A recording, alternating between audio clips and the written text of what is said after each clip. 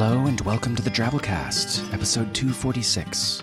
The Drabblecast is a weekly audio fiction magazine that brings strange stories by strange authors to strange listeners, such as yourself.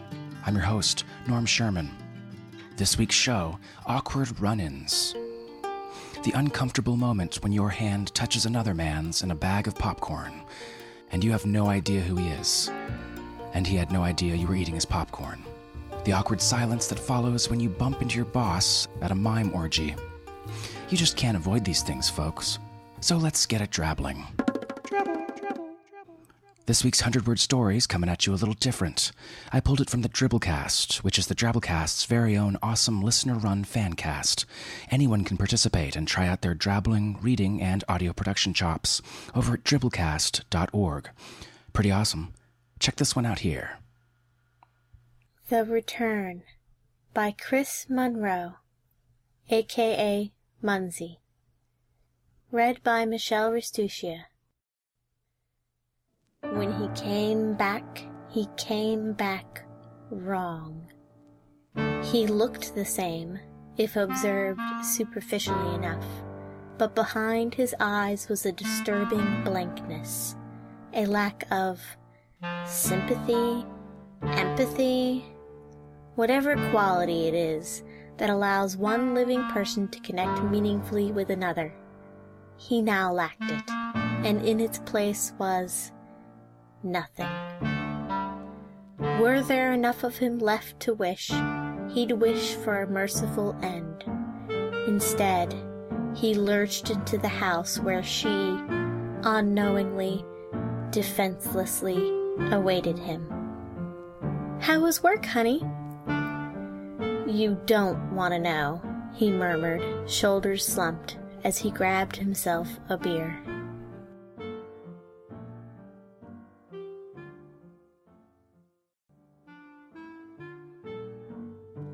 You've been listening to the Drabblecast, made by fans of the Drabblecast.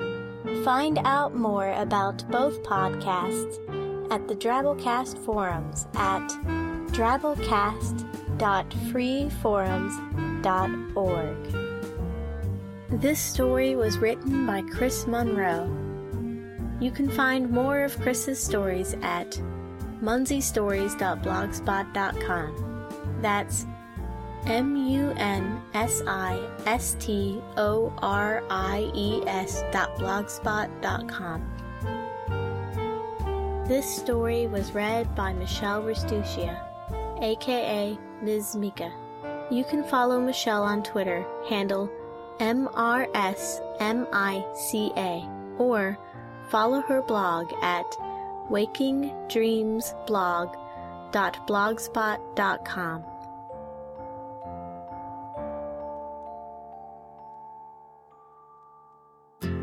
And that leads us to this week's story, The Kidney by Amir Ahmed. Amir is a young man who wishes he'd studied accountancy. So without further ado, we bring you The Kidney by Amir Ahmed.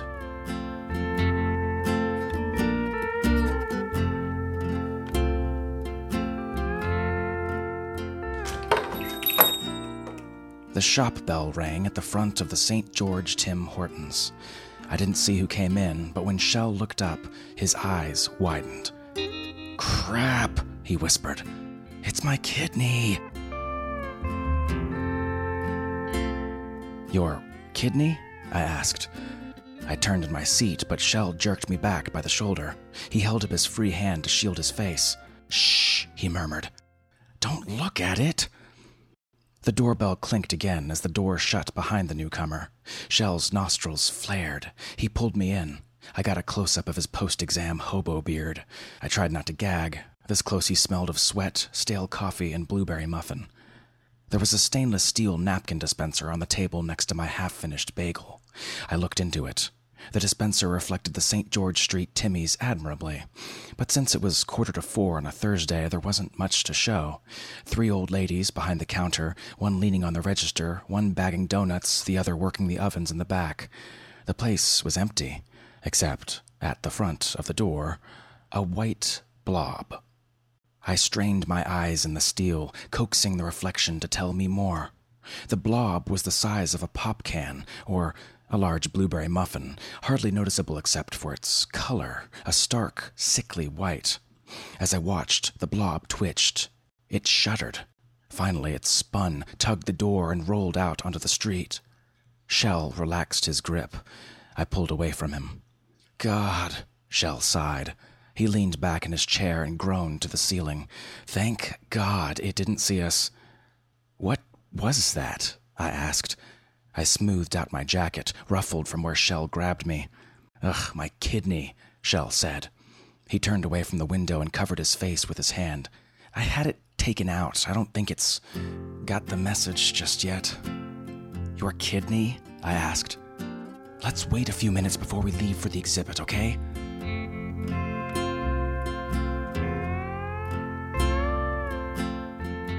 We left the St. George Timmy's at 4:50. A sharp breeze threw hard flecks of ice up from the street. I pulled my scarf tight and zipped my jacket up to the neck. Shel wore only a hoodie and sweats. He bent in the cold. We headed down St. George. Night was falling, but the traffic lit the streets. Everywhere the headlights refracted through twisty, rising exhaust fumes, shone in the wet, gritty asphalt, and blinded pedestrians. It came here to spite me, Shel told me, fighting with the wind for volume. He pulled his hood up. Why did you get rid of it? I asked. The wind kicked up eddies of powdery snow. A spray curled around our feet. I just wasn't feeling it, you know, Shel said. His eyes darted down the road, under cars, into the dark corners behind trash cans. Anyway, it was a clean break, he said. We passed a street lamp. The clouds from his breath flared like gas lamps. We agreed it was for the best. We stopped at a red light. A police car wailed down the road. A few meters away, a grill in the sidewalk blasted warm, oil-smelling air out of the subway tunnels. A woman walking a patchy terrier dropped change into a homeless man's upheld baseball cap. The wind whined, flapping the banners flying from the hydro poles. The banners showed age-worn Mayan statues. Neat white text ran across the bottom. Maya. Secrets of Their Ancient World, September through January at the ROM. I thought kidneys were red, I commented, remembering the blob at the restaurant and its pale ivory color. No blood, Shel said. He stuffed his hands into his sweater pouch. I kept the blood. It seemed fine with it. Huh. The light turned green. The little Walkman lit up. We continued on Bloor to the museum. Here, Bloor was mostly old Victorian-style mansions. In the dark, they looked dead. Dark windows, cold stone, empty lawns spotted with black, brittle trees. No signs of life in those great old tenements, except for the yellow bulbs burning at the front doors. We passed in silence. Shel kept looking over his shoulder. I wished he'd stop. Maybe it found someone new, Shel muttered.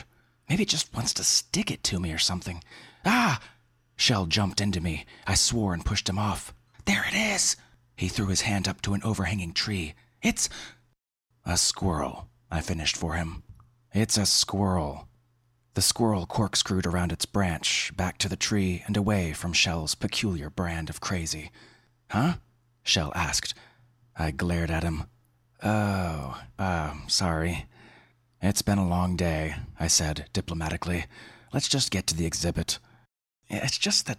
Shel tucked his fingers inside his sleeves and waved his stumpy arms. What does it want? You don't think it's come for revenge, do you? Revenge? Why?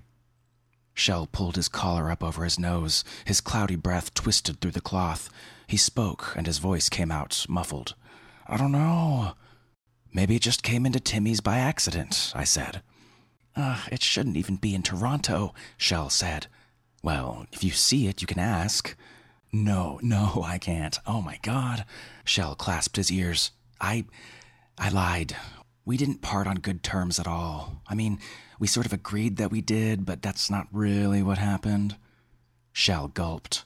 The wind ruffled the cords on his hood. He raised his head to mine, and his eyes were glinting in the light. I gave it Hep A, he said. Jesus. It'll be really hard for it to find someone else, Shel continued. But I don't know, I tried to make it work, but I just couldn't do it anymore. Wow, I whispered. The sun was gone, but there was still enough pale yellow light on the rim of the sky to outline the dark, hulking shape of the Royal Ontario Museum as we walked up Bloor. The entrance was on the other side of the street. We tried to cross over, but missed the walk light. Shel grabbed my arm. "Hey!" I went to throw him off, but he held my arm down. "Don't look," he told me slowly. "It's right across the street. Don't look, don't look, don't look." I looked. Across the street, slouching next to an empty bike stand, teetering on the edge of the sidewalk over the wet, grimy street, stood the kidney. Despite the near-total darkness, the thing was so white that I could see it clearly.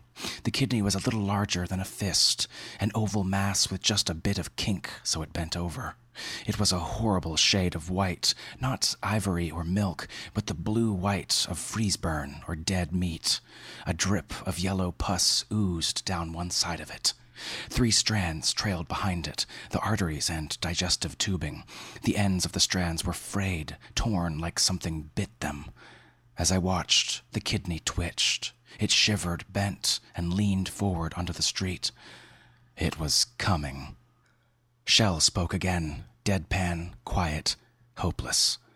"It saw us." The kidney rolled across the asphalt.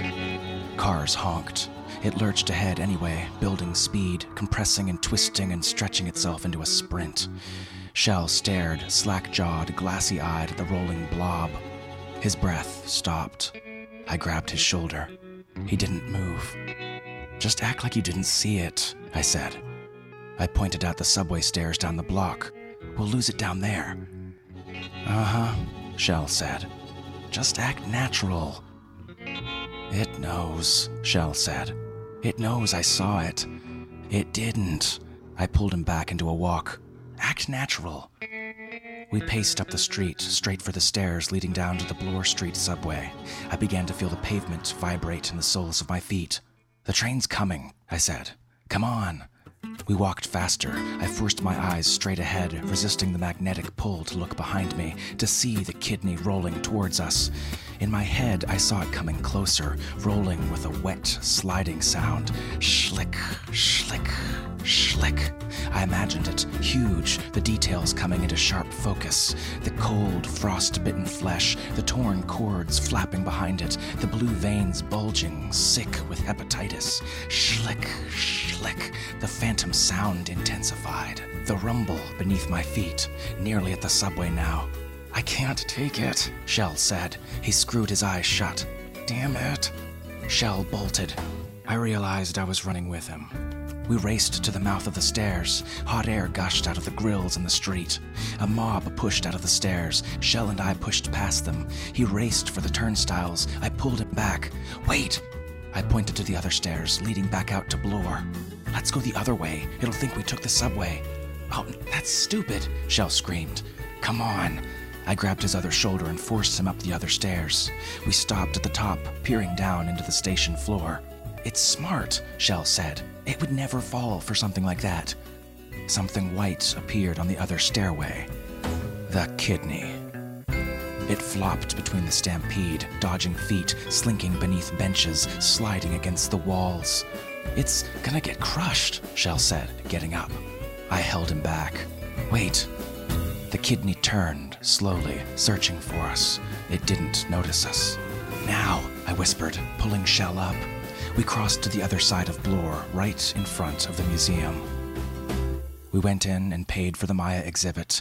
Even if the kidney realized we'd tricked it, it wouldn't follow us. It had no money. "It'll just go home now," Shel said as we headed down the museum's lobby. "It's just gonna wait for me there." "Stay with Cameron," I suggested. "I'll give him a call." Shel whispered, "What am I gonna do?" "Look, it sucks that you left it, but it's over between you two now," I said. I planted my hand on his shoulder. "There's no going back, right?" "Right," Shel agreed. "Right?" "Right." We made a thorough study of the Maya exhibit and the First Nations gallery on the first floor. I wanted to see the Middle East section, but it was nearing 8. The ROM closed at 8:30. We came out of the Rotunda exit onto University Avenue. The street was silent, just the old planetarium and a couple of U of T lecture halls. "Thanks again for earlier," Shel told me. "Yeah, no problem. You going back to Union?" "No, I want to pick up something from Roberts first." "Cool, man. Well, I'll see you Sunday?" "Yeah, check with Carolyn, though. I don't know if she's going to be late or not." We waved goodbye. Shel headed south towards the University Core and towards Union Station. I headed north towards Roberts' library. I reached Roberts at 8:15. The great concrete monster towered over me, but for all its size, it made me feel comfortable. The lights running up the walls were all on, glowing a warm yellow light. As I approached, I noticed something on the edge of the steps. "Oh," I said. "Hi." The kidney sat on the bottom step, huddled over for warmth. As I approached, it straightened. It shifted, and its spongy matter oozed a thin yellow liquid that dribbled on the sidewalk. It was cut up now. Pinpricks of yellow pus were coagulating down its side, and a trio of long black marks made from subway dirt scarred its front. Shel's not here," I said. "Did you want to ask him something?" The kidney didn't move, but I could tell it was disappointed. Okay. Have a good one then." The kidney slunk away. The image of that lonely organ, flopping wetly through the dark, cold night, burned itself into my head. I watched it, and when it turned a corner, I ascended the library steps, still thinking about the kidney.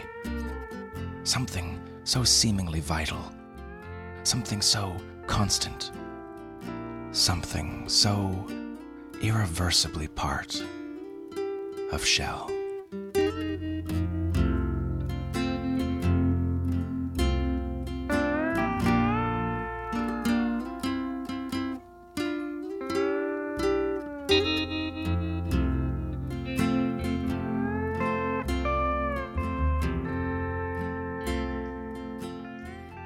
And that was our story. Hope you enjoyed. If my kidney was a person, it'd be a 50-year-old waitress named Dora pouring coffee at a truck stop. And I would never do anything to break her heart. If you enjoyed this week's story, you know the drill. Here's where I ask if you'd consider donating to us, because that's how we pay authors and how this entire show runs. There, I did it. You can find support links off Drabblecast.org, and we really, really appreciate whatever you might be able to give. On to our 100-character TwitFix story winner this week. First-time winner, never mind, with this one here. Rogers had to admit, above the screaming, that the scientist's little finger did in fact know more than he did, after all.